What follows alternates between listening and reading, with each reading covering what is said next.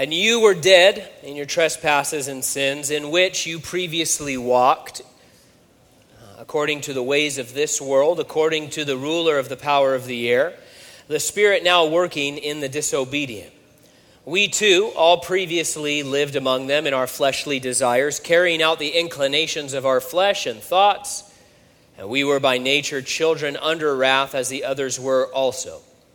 But God, who is rich in mercy, because of his great love that he had for us, made us alive with Christ, even though we were dead in trespasses. You are saved by grace. Who doesn't love a good rags to riches story? It's especially enjoyable when it's not just about money, right? But when there's a positive transformation for the character. Steve Rogers is a great example in the Captain America movies. His story starts with him being weak and sick and ineffectual, powerless to help those around him. But then he's transformed. And Steve is no longer the powerless kid getting beat down by every passing bully. Now he's Captain America, empowered to fight the good fight and win with a strength and vitality that seems impossible. In our text tonight, Paul gives us a similar transformative rags to riches story, but it's not really a superhero tale. It's more in the zombie horror genre. He speaks of the walking dead and dark powers that control the world and infect people in it and enslave the inhabitants of the earth. But a hero does emerge in this story. It's the God of the Bible who overcomes all of this evil and turns back the fatal effects of sin, rescuing people and giving them new life. Paul still wants us to think about the significance of salvation. He wants us to spend lots of time thinking about it, comparing it, contrasting it, evaluating it, because he is convinced that these thoughts about the significance of salvation will make a huge difference in our lives as Christians and in our relationships with the Lord. Chapter 1, he talks in all the positive, just about the greatness of the inheritance we've received from the Lord. And in chapter 2, he has us think about sort of from the other angle, just how bad our prospects were before we were rescued by God's grace. And so we begin in verse 1. And Paul says, and you were dead in your trespasses and sins. So the problem couldn't be more direct or more dire or more final. You were dead. Not you were less than ideal. Not you were pretty sick. No, you were dead. There is no middle ground between life and death, despite what the Princess Bride tells us, right? If you're dead, you don't go to a doctor to try to get better because the doctor has pronounced you dead, and then we see in the movies and television, he takes off the gloves, it's over. They call it, right? It's over. Everybody stops doing all their work because you're dead. There's nothing that can be done. Now, death, of course, wasn't part of God's original purpose for his creation. He had no interest in including death in the cosmos. It came about through trespasses and sins. Adam and Eve, the first human beings, were told very plainly, very directly, okay, if you eat of the tree, of the fruit of the tree of the knowledge of good and evil, in that day you will surely die. And they decided to go the death route instead of the obedience route, and so they brought sin and death into God's perfect creation. All of Adam's descendants, you and me, we inherit that death, and then we commit individual acts of rebellion and disobedience against God, bringing on ourselves more sin and death, in a sense, along the way, because we're sinners, and we are stuck in this state of death. Now, this spiritual death is a big problem. It leads to physical death, but more importantly, it leads to eternal death and separation from God. We need help beyond diet and exercise. We need help beyond doctors, beyond philosophers, beyond the spiritualists of this world.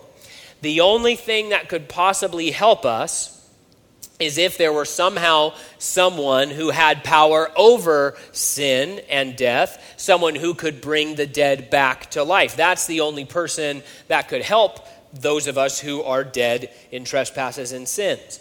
And no human religion can do that. No regime can do that. No philosophy can do that. No treatment can do that. Why? Because all of those things that I just listed come from dead sinners, right? Therefore, those systems, those philosophies, those religions, they are also dead in sin. And so we need outside help. We need help from beyond the cosmos, help from outside sin and death. And no one in our created universe qualifies for that. As we've seen before, these opening chapters in Ephesians are really full of sort of information. They're dense, they're doctrinal, and they have become hotly contested battlegrounds when it comes to the doctrine over election, over how God saves people, or in more layman's terms, when it comes to Reformed or Calvinistic doctrine, the opening chapters of Ephesians are a big battleground. And this verse, Ephesians 2:1, in particular, is often seized upon as proof that human beings have absolutely no part in the process of their salvation. You'll hear quotes like, dead people can't do anything, or a dead man cannot exercise faith in Jesus Christ, or a dead man cannot cooperate with God's offer of healing. Now, as we've said before, the reason we talk about this when it comes up in a passage like Ephesians 2 is not because we're trying to blast anybody or offend anybody, but this is an important doctrinal issue that most of us as Christians have come across at one time or another. Either family members bring this up, friends, co-workers, other Christians who we love. This issue over what we would call Calvinistic doctrine is a non-essential issue. You can be a Christian and be a Calvinist. You can be a Christian and not be a Calvinist. If some of you have this perspective here tonight, that's fine. We love you. Here at Calvary Hanford, we do not adhere to the teachings of John Calvin in this sense or in the Reformed doctrine. And so we talk about it because it's coming up here and this is a significant area. And if you have a friend or a family member, a coworker, or just a Christian buddy who is into Reformed Calvinistic doctrine, eventually they're going to come to you with Ephesians 2 verse 1 and say, there you go. We are dead in trespasses and sins. Everybody knows that a dead person can't do anything. Therefore, your perspective on the Bible is wrong and flawed, and what you think about God is wrong and flawed, and you need to be evangelized into the Calvinistic perspective. And so that's why we talk about it when it comes up. Hopefully, if you find yourself on the other side of this issue, you're not offended tonight, but we do want to share a little bit our perspective on this issue. The perspective that dead people can't do anything and a dead man cannot exercise faith in Jesus Christ, that you as a Christian have absolutely nothing to do with the process of salvation because you were saved in eternity past and God determined that you would be saved and determined that others would not be saved. It has nothing to do with your faith or your cooperation with him. That perspective leads to a shocking statement of doctrine. I think it's shocking, held by Reformed scholars like R.C. Sproul, for example, who will say this simple phrase: regeneration precedes faith. That's been called the essence of Reformed theology. What does that mean? Regeneration precedes faith. That means that the perspective is you were saved and put into Christ before you believed in Christ because that happened in eternity past. And back in chapter 1, we talked about our perspective on election and what Paul is talking about in Ephesians 1 and our understanding of what we call prevenient grace as opposed to what a Reformed position would be irresistible grace. And if you're interested in that, you can look back at the studies in chapter 1. And so they say, hey, Ephesians 2:1, they say, there it is. Regeneration precedes faith. You were dead. A dead man can do nothing. So God does everything with zero input or cooperation from the person. The problem to us with that assessment of this analogy that Paul is using is that it doesn't work in the immediate context and it doesn't work in the rest of Scripture. Paul is going to say in verse 2, you were dead, which we just read, right?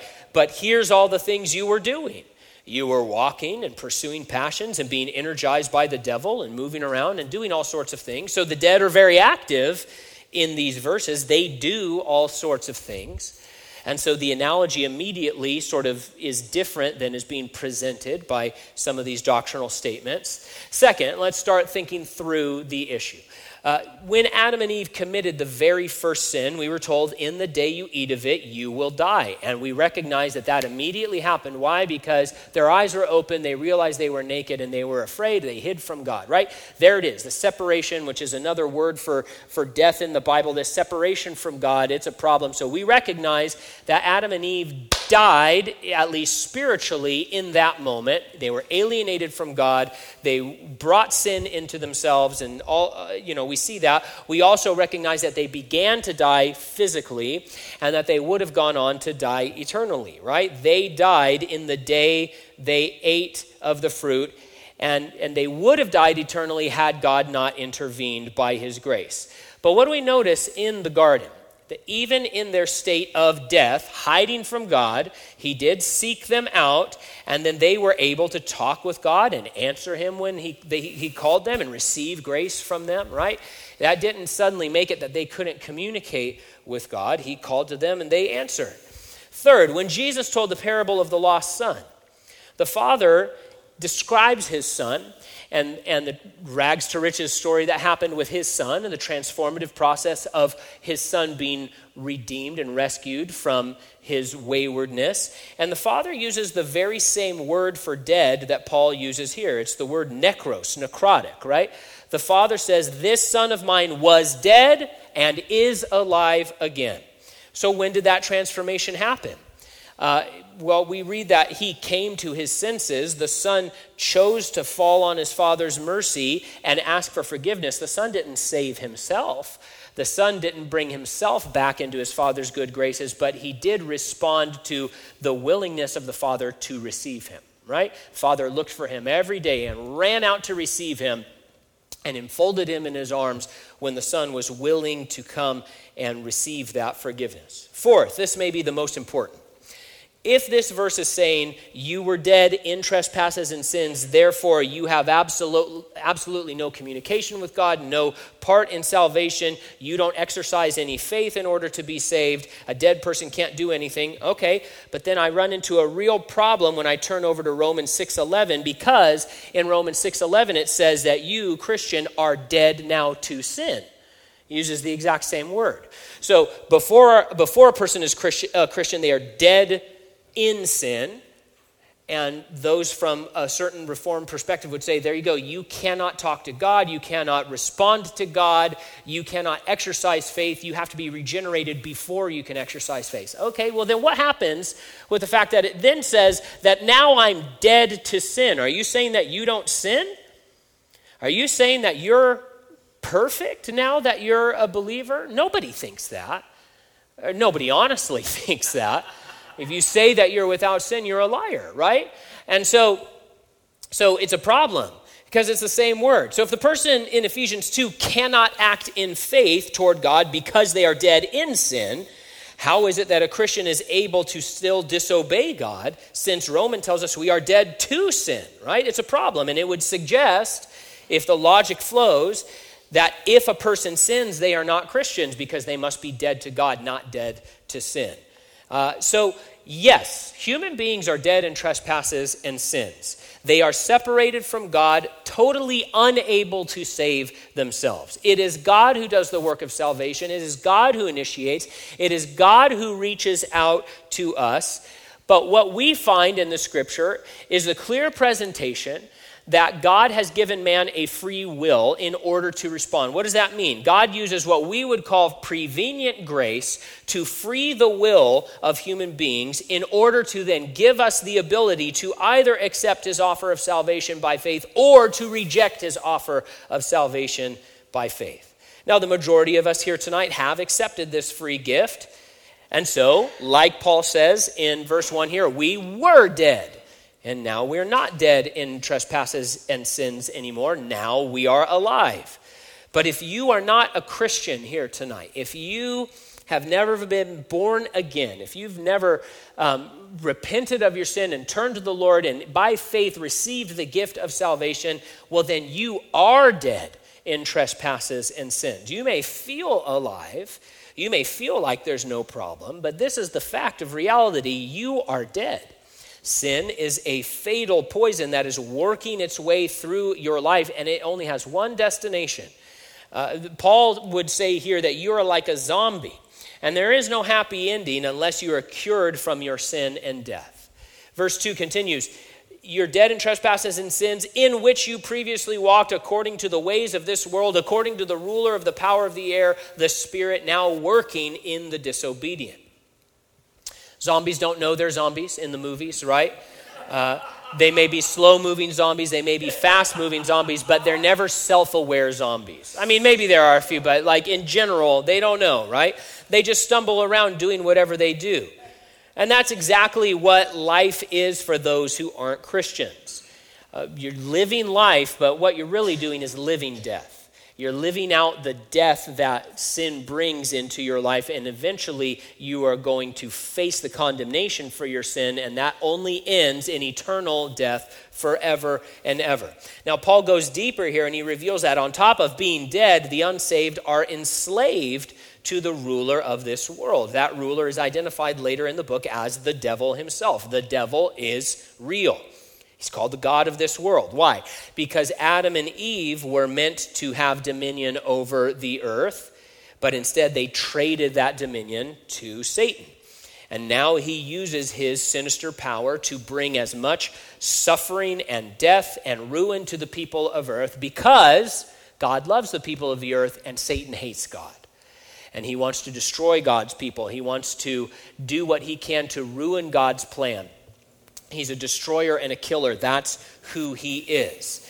And in 2 Timothy 2, we learn that human beings are trapped by the devil and taken captive to do his will. Now, when you become a Christian, you are saved from the power of the devil. And we're told that greater is he that is in you, the Holy Spirit, than he that is in the world, the devil. And so we don't need to fear the devil. A Christian can't be possessed by the devil. But that's what's going on. And later in the letter, Paul's going to keep talking about this struggle and these powers that are at war with one another. And he's going to say, hey, this is what's going on on a great cosmic spiritual level. Also, you are enlisted to be part of that struggle against the powers of evil in this lost and dying world. If you're not a Christian here tonight, the Bible's trying to help you. I don't know what you think about the Bible. I don't know what you've been told about it or what your experience has been. But listen, the Bible is trying to help you. We're trying to help you. You may think that you're living life just fine. Sure, you're not perfect, but you're doing the best you can. You're not as bad as, your neighbor. You're not as bad as Adolf Hitler, whatever. Have all of these rationalizations. But the reality is, you are a dying slave zombie being ground into a system of sin and death.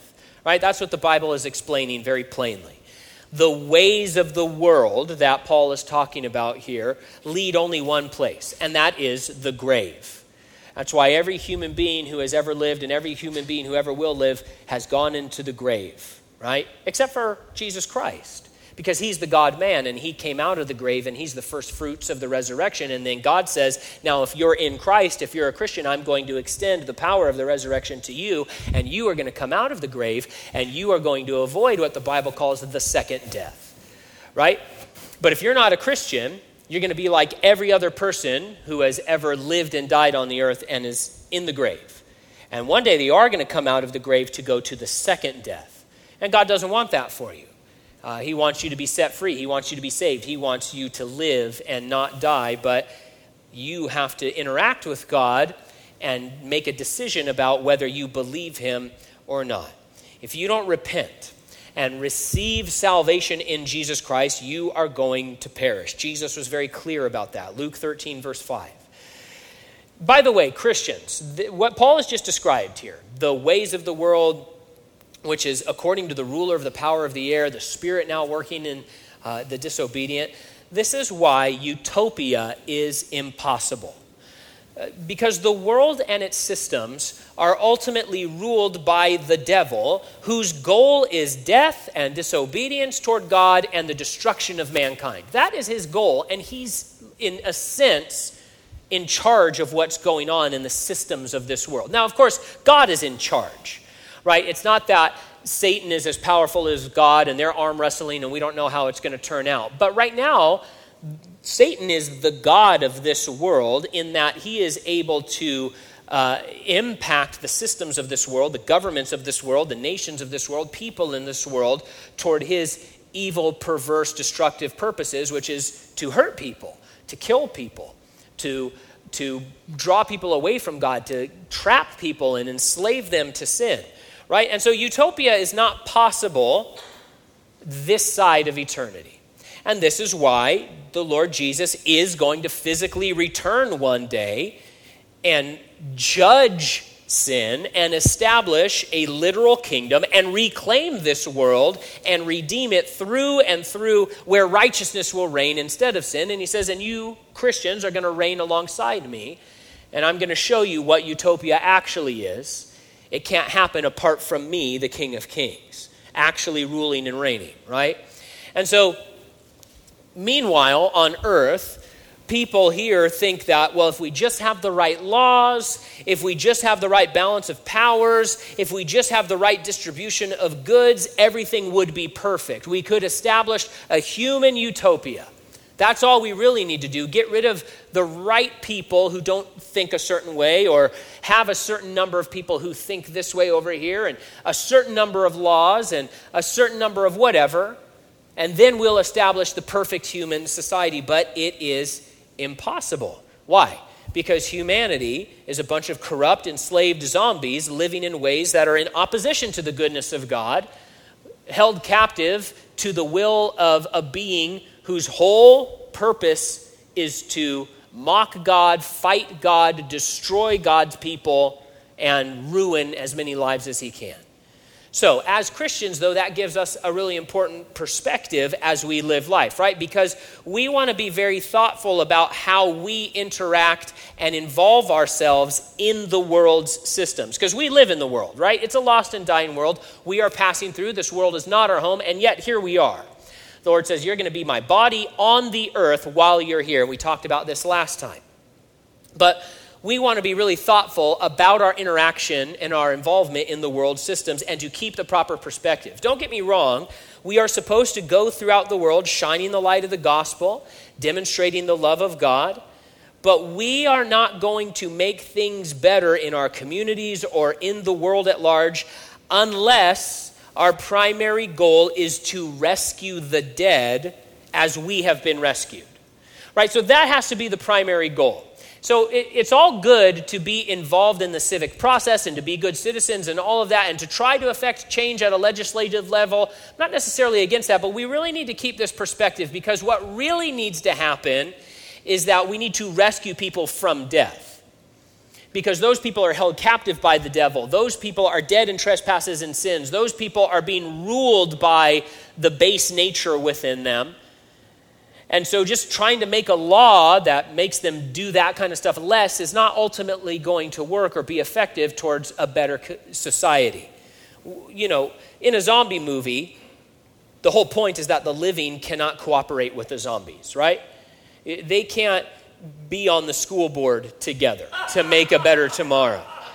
What zombies need is a cure, right? So if you're a Christian, Paul would just say, listen, take a look at your political action. Take a look at your social engagement. Take a look at your interaction with culture and society, and just run it through this perspective where we realize that this world is not our home. It is ruled by the devil, who is working constant disobedience in all the ways he can. And so, as we engage, our main goal is to rescue the dead out of their death, not to gussy up the graves that they find themselves in, right? That's the goal. That's the perspective we want to have. Verse 3, we too all previously lived among them in our fleshly desires, carrying out the inclinations of our flesh and thoughts, and we were by nature children under wrath, as the others were also. Previously, Paul spoke to Gentiles. He'll identify them later in the chapter, but now he's including Jews here. This is a universal problem. All have sinned and fallen short of the glory of God. When Paul talks about the flesh here, he doesn't mean the tissue that makes up your body. He means the whole person oriented away from God towards its own selfish desires. The flesh is a tyrant over the unsaved person's life. And we've already seen that it's infected with Satan's power. Paul is contrasting in these sections the work of the Holy Spirit in the heart of a Christian leading to life and the work of the devil, a sort of unholy spirit in the heart of an unbeliever leading to death. He's contrasting them because he wants us to realize what we're saved from, what we're saved for, what salvation means from the inside out, just how great a salvation this really is. It's important that we recognize, though, that not every outworking of the flesh looks bad. Right? Paul's now including himself. And if you step back without the perspective of Scripture, if an average Gentile, Greek, whoever, kind of read a biography of Saul before he was a believer, they would find him very reputable. They might think he was, overly religious, but they would find him to be quite an upstanding guy. He's kind of a cream of the crop kind of guy. And Paul uses himself as an example here. He says, listen, I also was a dead man doing sinful zombie stuff, just carrying out the inclinations of my sinful flesh. But what was Paul doing before he became a Christian? Well, from the world's perspective, he was totally dedicated to religion. He was a top-level scholar. Everything he did because he thought he was honoring God. He was an expert in law, an expert in culture. He was willing to absolutely dedicate himself to his faith. But Paul says, man, what was my life really? It was war against Jesus Christ. It was selfishness and sin. It was devilish activity dressed up as piety. We too, he says. And so we want to understand that the flesh is not always the gross stuff, right? The works of the flesh can sometimes seem very honorable, very reputable, even very beneficial to human society. But if it's apart from Jesus Christ, if it's apart from the work of the Holy Spirit, it's still death.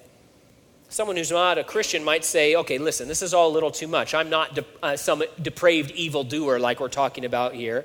I could be way much worse than I am. I'm just a regular person living a regular life.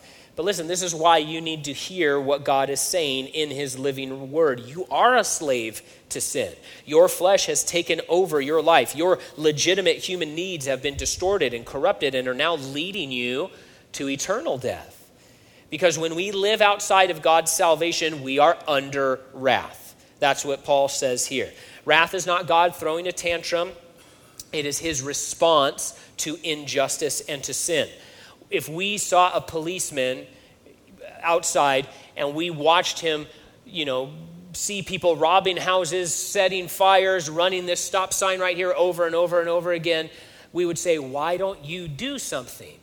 Why don't you put a stop to these acts? And he would say, what do I care? They're not doing as much evil as they could do, and they weren't killing people while they were running the stop sign. And we would say, well, this is unjust. You're not a just policeman, and you need to be relieved of your duty, right? So God has to respond to sin and disobedience and rebellion because he is a holy God. He must avenge injustice. He must punish evil. He must put down rebellion. Ecclesiastes, the book, closes with this phrase: God will bring every act to judgment, including every hidden thing, whether good or evil. So the situation is dire, right? If you think, we saw how good salvation was in chapter 1, and Paul says, now pause and realize how bad things were before the Lord intervened. We were dead, condemned, powerless to climb out of our graves. And then Paul utters what has been called the greatest short phrase in the history of human speech: but God. Verse 4. But God, despite the failure of man, despite the power of the devil, despite the hopelessness of our situation, we read, but God. The main point of Ephesians 2, verses 1 through 10 is that God will not stay out of the picture. He will not write us off or start over with a fresh sheet of paper. That's what I do. I just, if I can't draw, I can't do things. And if I mar up the paper too much, I'll just throw that away and we'll start fresh. You realize that God could have started fresh, right? He could have just obliterated this universe and said, that didn't work. Better not give them free will next time. I'll just make automatons that have to love me. But he didn't do that. Why? Verse 4 continues, but God, who is rich in mercy, because of the great love he had for us. This all-powerful God is a being of love, a being of mercy. Just how rich is his mercy? It's so great that even though we infected ourselves with sin knowingly, we brought death on purpose into God's perfect creation. Even though we did that, God is still willing to come down and rescue us. Even though we were his enemies, at war with him, he loved us first, and he gave us his own son to die in our place so that we could have the chance to be saved. Even though we have nothing to offer him, and he still has to do all the work to beautify us and remake us and restore us, he's willing to do it because that's how rich his mercy is. That's how great his love is. Imagine you find yourself on Amazon tomorrow, buying a product you're interested in, checking the listings, okay? I'm going to use a guitar pedal. I love guitar pedals. They're meant to serve a function. They're meant to be beautiful. They're awesome. There's never been a reverb pedal that I met that I didn't want, right? One of my reverb pedals broke recently, and I don't know what to do. I'm like having palpitations. I only have like 3 or 4 reverb pedals now on my board. Like, it's a problem. But let me use a guitar pedal as an example. There you are on Amazon. There it is. And here's this listing for a guitar pedal. But it's the ugliest guitar pedal imaginable. Also, it doesn't work. You know up front it doesn't work. It's completely broken. There's components missing. It's ruined. It's inoperable. The price? All the money you have. All of it. You're going to have to sell your house. You're going to have to sell your cars. You're going to have to sell one of your kids on the black market. You're going to have to empty your retirement accounts. You have to sell everything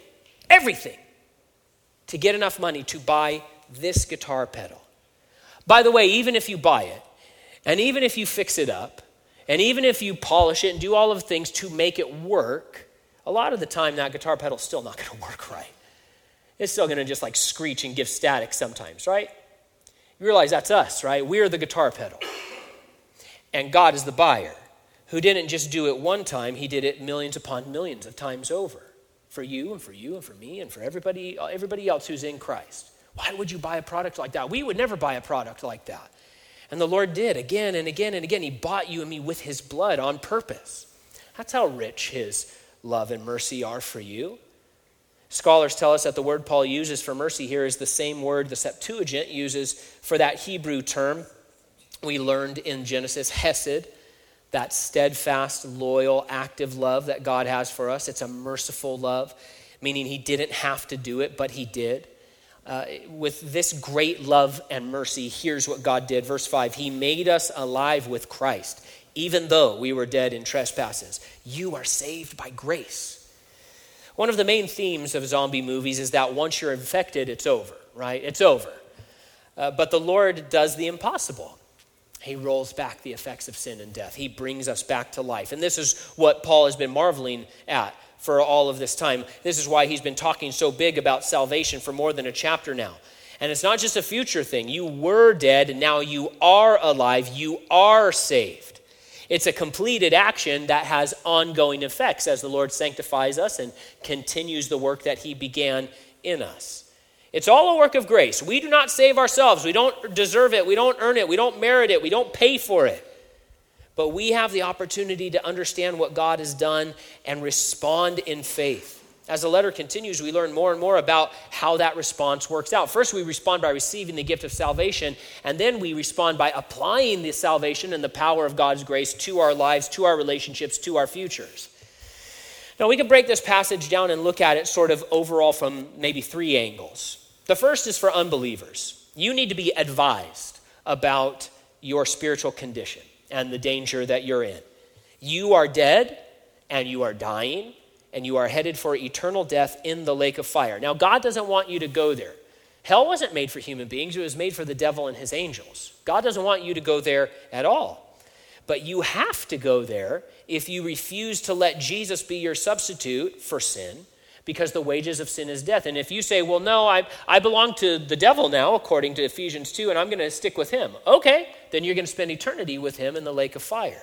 But you too can be made alive and saved from the guilt of your sin, saved from the eternal death you are headed for. The way out is very simple. You receive God's gift of salvation by faith. You're saved by grace. It wasn't what you did. It wasn't what you were owed. It wasn't any of that. You're saved by grace, and the way you receive that gift is through faith. We read this. This is the message of faith that we proclaim. If you confess with your mouth Jesus is Lord and believe in your heart that God raised him from the dead, you will be saved. That's not all salvation is about, but that's how you receive God's free gift of salvation. The second angle of these verses is for us who are in Christ. We should be amazed at what was. We were dead, hopeless, helpless, guilty, trapped, enslaved.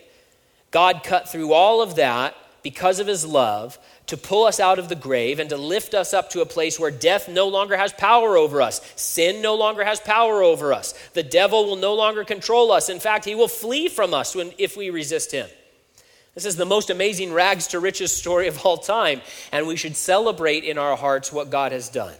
But then the third angle, that's also for us who are in Christ, is that we should be aware of what still could be. Because the truth is, we do still sin, don't we? We can still fall into the devil's traps when we stumble, when we make the same mistake Adam and Eve made, and that's to disobey God, to not trust him and not obey him when we should. Paul was talking to Christians in Romans when he said, do not let sin reign in your mortal body so that you obey its desires, and do not offer any parts of it to sin as weapons for unrighteousness, but as those who are alive from the dead, that's us, offer yourselves to God. So he says, hey, don't do it. Don't turn back. It's possible for us to turn off the road of righteousness and take steps on the way of the world, and the result is ruin and disaster. It can happen. What did Jesus say to the church at Sardis? He says, you have a reputation for being alive, but you are dead. That's a big problem. Necros. So if you're a Christian here tonight, be alert and strengthen what remains and is about to die. That's what he told Sardis. He says, be alert, strengthen what remains and is about to die. And so Christians must recognize that there is a war and a struggle in our hearts and in this world, and we have to cooperate with the sanctifying power of Christ so that we don't turn back to sin and death. And one way for us to keep our minds right on this issue and to be alert is to just evaluate whether we are following the standards of the world or if we're following the standards of God. Do we see this world as something we want to receive praise from, cooperate with, or do we see this world as dying and in need of saving through Jesus Christ? If we as Christians are always agreeing with culture and always standing with culture and agreeing with people who hate God and hate his word, if we pass all the current world standards for coolness or acceptability or open-mindedness or political correctness, those sorts of things, then we are not understanding the situation properly. Because we're saying, hey, this world is great. It's not great. It's dead. It's dying. It's lost. It needs redemption. Romans 12:2 says, do not be conformed to this age, but be transformed by the renewing of your mind. And so we want to dedicate our lives to help save the dead out of their death and to walk with the Lord, not in the flesh, which drags us into captivity. We have all the life and all the power and all the direction we need because God has given it to us in this salvation. So be alive in Christ. Fight the good fight. Walk worthy of him until we finish our course and are ushered into glory, into everlasting life forever and ever.